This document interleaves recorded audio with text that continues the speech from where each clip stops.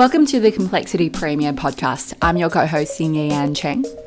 And Ying Yi is joined by Christopher Joy. I'm a portfolio manager at Coolabah Capital Investments. Well, Happy New Year, Yingers. Very exciting. Obviously, we had the arrival of baby River, possibly the cutest child in Sydney last year.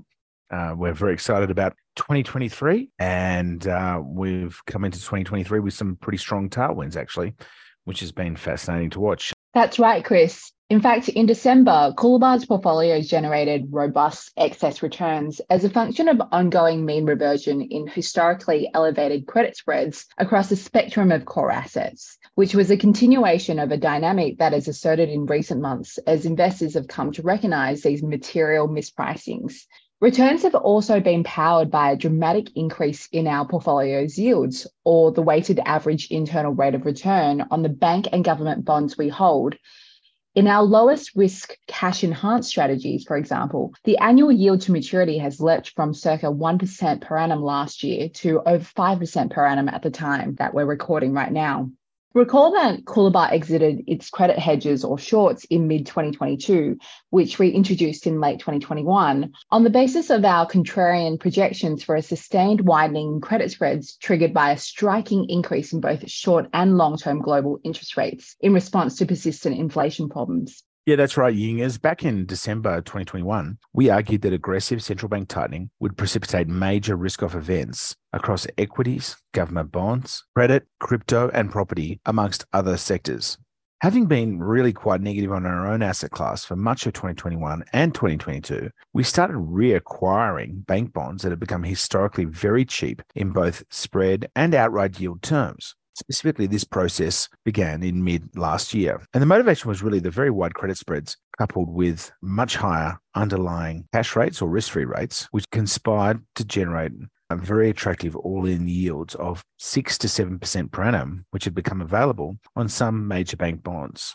This was the most attractive fixed income return offered by these explicitly and implicitly government-guaranteed banks in over a decade.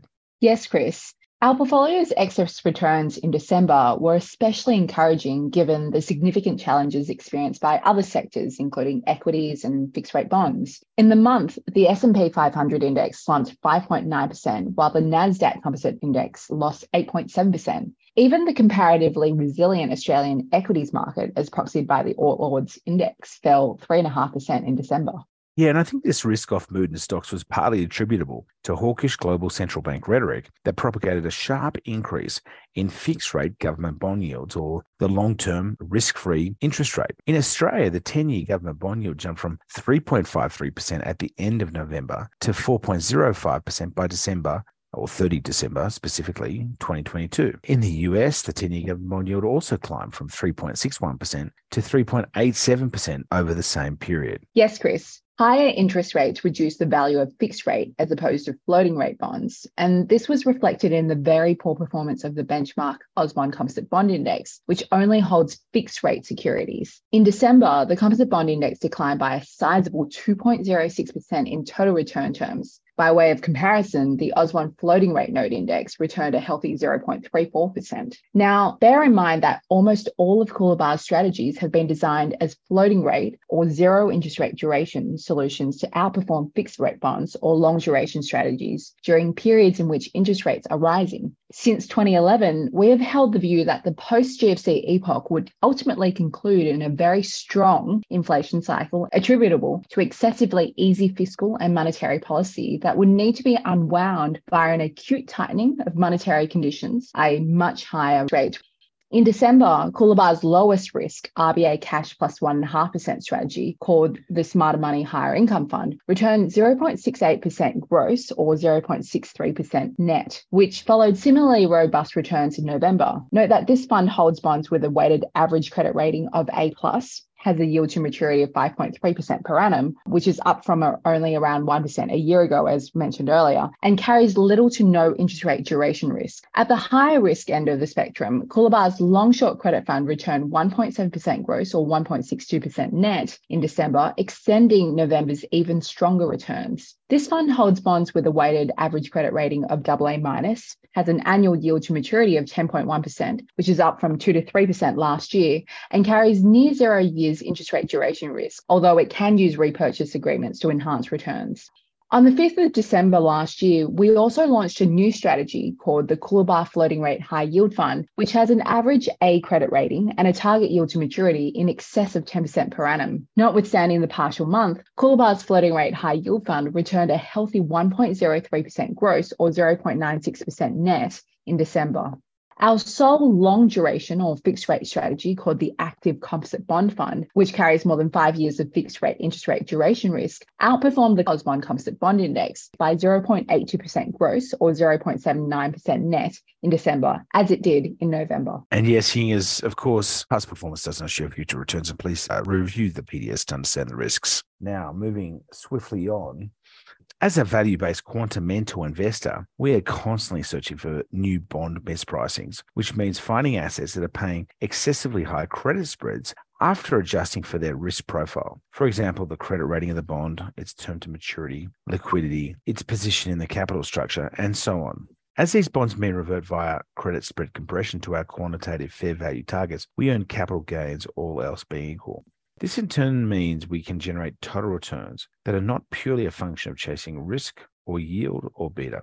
That's right, Chris. Coolabah's proprietary constant maturity index that tracks the credit spreads on 5-year major bank senior bonds tightened from 110 basis points to 103 basis points over the quarterly bank bill swap rate, also known as BBSW, in December. These senior bond spreads remain well wide of their post-Basel III average spread level of about 79 basis points over BBSW, as we've argued that they should do since APRA closed the bank's committed liquidity facility. And note that you can see our research predicting this would happen over at Livewire. One step down the capital structure, 5-year major bank Tier 2 bond spreads compressed from 245 basis points to 234 basis points over BBSW in December, after they had moved as wide as 280 basis points in 2022. These Tier 2 bond spreads look especially attractive compared to major bank additional Tier 1 capital or AT1 hybrids, which sit below Tier 2 in the capital structure, have a lower credit rating, and generally expose investors to much higher probabilities of loss. Tier 2 spreads remain miles above their long-run post-Basel III average, around 189 basis points over BBSW as well. In December, 5-year major bank hybrid spreads contracted conspicuously from 279 basis points to 227 basis points, notably inside safer Tier 2 spreads from the same issuer with the same maturity, which must be a global first of sorts. We don't expect this mispricing to last very long though, Chris, especially considering hybrid spreads are a lot skinnier than the post-Basel III average for a 5-year major bank security of 346 basis points. Note that these hybrids normally pay about 1.8 to 2 times the spread offered on maturity matched Tier 2 bonds. In the state government bond or semis market, spreads over Commonwealth bonds were broadly stable over the month and currently sit around 72 basis points for a 10-year New South Wales government security. This is more than double the average New South Wales 10-year spread over Commonwealth bonds, which is typically traded around 33 basis points since APRA introduced its Basel III liquidity coverage ratio or LCR rules, requiring banks to hold both state and Commonwealth bonds as a high-quality liquid asset, also known as HQLA, that can be transferred to the central bank during a funding crisis. Despite the advent of both a new RBA bond purchase program, under which the central bank bought $56 billion of semis between 2020 and 2022, and Coolabah also unearthing the fact that Aussie banks need to buy between $300 and $500 billion of semis and Commonwealth bonds for regulatory liquidity needs, semi spreads remain much higher than both their long-term average trading levels and the stress marks observed during dislocated periods, such as March 2020, when 10-year New South Wales spreads averaged about 60 basis points over Commonwealth bonds. Note that it's worth highlighting that Aussie banks already own circa 55% of the circa $500 billion semis market. Yeah, and I think arguably the single best performing liquid asset class in 2022 was, surprise, surprise, cash and highly rated floating rate bonds, which outperformed anything that was being accurately marked to market. A liquid investment such as private equity or private credit might have reported superficially superior returns simply because their required returns are not being accurately revalued against liquid equivalents. Put more simply, if it doesn't trade, it's very hard to revalue it. Whereas the fixed rate composite bond index lost an incredible 9.71% in 2022, its floating rate sibling, the AusBond floating rate note index, gained 1.28%, just pipping the return on the RBA's cash rate, which was 1.22%.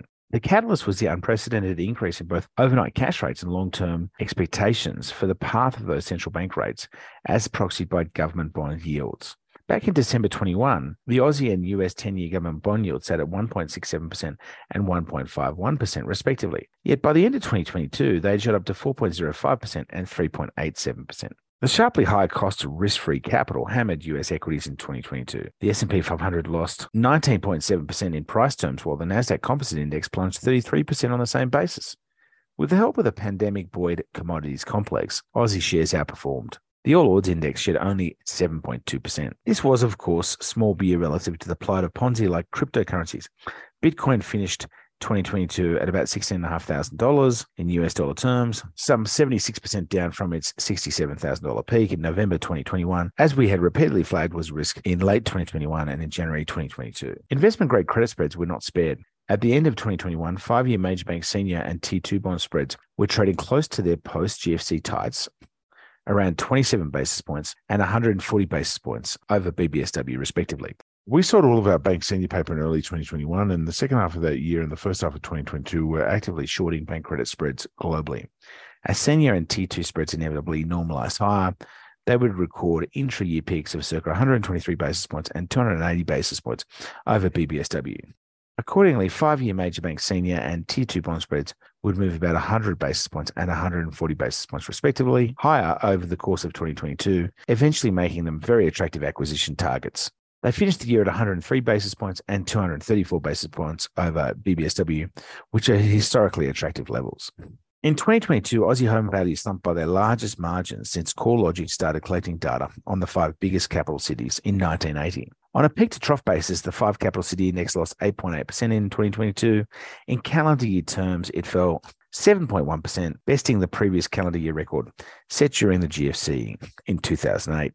This has been driven by a record increase in the cost of borrowing to buy a home, which has leapt from about 2.4% per annum in April 2022, prior to the first RBA rate hike in May, to around 5.3% per annum today. Since May 2022, the RBA has lifted its target cash rate by 300 basis points, which is unprecedented in the modern inflation targeting period that began in the early 1990s. As a result of the huge jump in mortgage rates, the purchasing power of new home buyers has been slashed by roughly 1/3. As we have previously explained, other influences on house prices such as robust population growth, brisk wage growth, and a striking fall in new building approvals will have very little impact on residential valuations in the short term, as the enormous shifts in interest rates and purchasing power absolutely dominate the price discovery process. And this has indeed been the way things have played out since the great Aussie housing correction commenced at exactly the same time Martin Place started lifting rates in May 22. That's right, Chris. In fact, the monthly pace of house price depreciation remained extremely rapid in December 2022, with the 5-city index losing another 1.2%, led by Sydney, which was down 1.4%, Brisbane, which was down 1.4%, and Melbourne, which was down 1.2%. The most resilient conurbations remain, unsurprisingly, in relatively cheap areas like Adelaide, which lost only 0.4% in December, and Perth, which actually ground out a small capital gain of 0.1% in the month.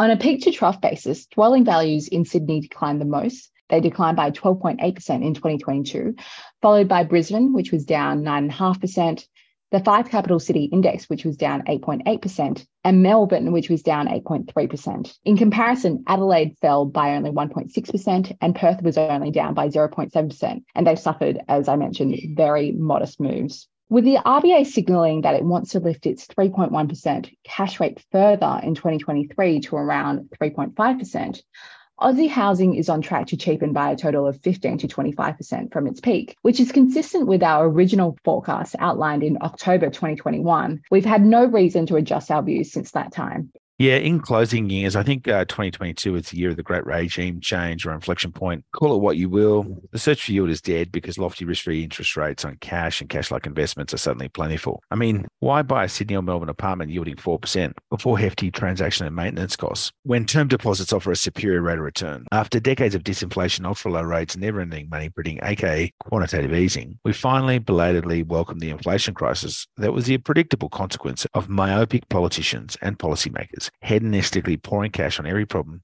that ever presented itself. After all, if cash is costless, you can spend unlimited amounts. When inflation was never a binding constraint, you could cut interest rates to zero or even negative levels, run massive budget deficits that were very cheap to fund, and then have your central bank print hundreds of billions, if not trillions, of dollars of fresh mullah to bid up the value of all asset classes by slashing discount rates to record lows. Remember the low rates for long paradigm? It's gone the way of the dodo yingers. I recall an incredibly talented interest rate trader at a US investment bank telling us that he would never see an interest rate increase from the RBA during his lifetime. The absence of a decent risk-free rate of return rationalized the proliferation of numerous high-yielding and often more liquid income solutions in equities, property, and fixed income. And the illiquidity was appealing precisely because it concealed the much greater underlying risks. That party is now over. All investments need to offer attractive risk premiums, over 4 to 5% cash rates and government bond yields. Some sectors, like the liquid equities and bond markets, have adjusted immediately. More liquid areas, like housing, commercial property, private equity, venture capital, and the high-yield loan space, could take years before they fully reprice. Concurrently, investors will discover the price of that illiquidity, which will be borne out by, among other things, a withering default cycle. Even in listed equities, there is a case that cyclically adjusted price earnings multiples are still far too high, not fully pricing in the global recession that is bound to come. To be sure, equities have likely adjusted to the change in discount rates. It is, however, unlikely that they are reflecting the retrenchment in future earnings growth. For the time being, anything that promised growth is basically dead. And this is taking with it the pandemic meme trades of tech, crypto, fintech, and the entitled attitudes of millennials who are conditioned to being always able to find well-paying jobs. When cash paid you no return at all or a negative return, spruikers could push digital currencies such as Bitcoin as an alternative on the basis that it was a great inflation hedge, a safe store of wealth, a portfolio diversifier against other assets such as equities, and a medium of exchange for buying and selling stuff. Of course, Bitcoin has proven to be none of these things. All these claims were bogus, and most, if not all, cryptocurrencies will end up being zeros.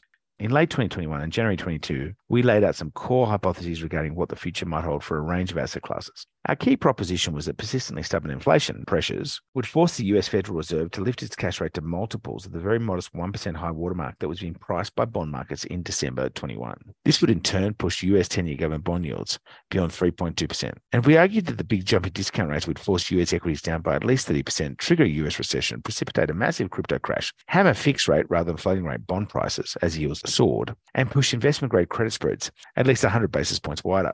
In October 2021, we also projected a record 15 to 25% house price drawdown after the RBA commenced raising rates in mid-22.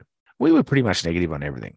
All these things have come to pass or appear quite likely to do so. The outstanding questions are whether we get a US recession, which our modelling implies is highly probable, and the magnitude of the great Aussie housing crash. Perhaps the more interesting issue is what surprised in 2022. Our biggest miss was not anticipating that high inflation would become a cost of living crisis that would transform preternaturally dovish politicians that always want cheaper money into interest rate hawks. This opened the door for the inflation-fighting zealots inside the central banks to raise rates with unprecedented speed and global synchronicity. We thought the politicians would throw sand in the wheels of interest rate increases, slowing down the central banks. Instead, they became an accelerant.